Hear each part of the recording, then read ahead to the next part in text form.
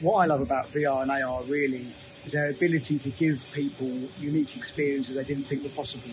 I still love today, I'm still hooked on showing people VR, AR for the first time and seeing their preconceptions evaporate as they have an experience that's truly memorable and changes their perception of what technology can do. So that's why I'm passionate about it. I still love giving people that first immersive experience, showing them what good immersive tech looks like, and then seeing their reactions and seeing how they're blown away by what it can do. And it gets them thinking about how that's relevant for them and their lives and what other experiences are out there.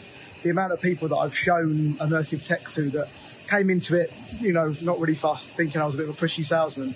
And then they try something which is relevant to them and that they understand, and they hooked and they want to find out more and they want to try something and they want to buy a device and they want to really get into it. And I think that's why I'm passionate about it, is that you can give people experiences that just aren't possible anywhere else. That's why I love XR.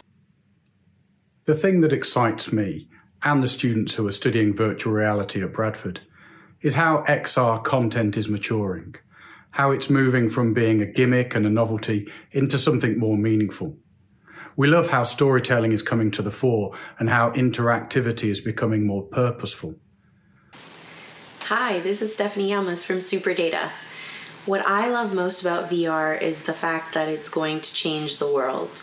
The way that we consume media and make enterprise more efficient and more productive has been huge so far, and it's just going to get better. The creativity that we've seen for apps and different experiences in VR shows so much promise for tomorrow.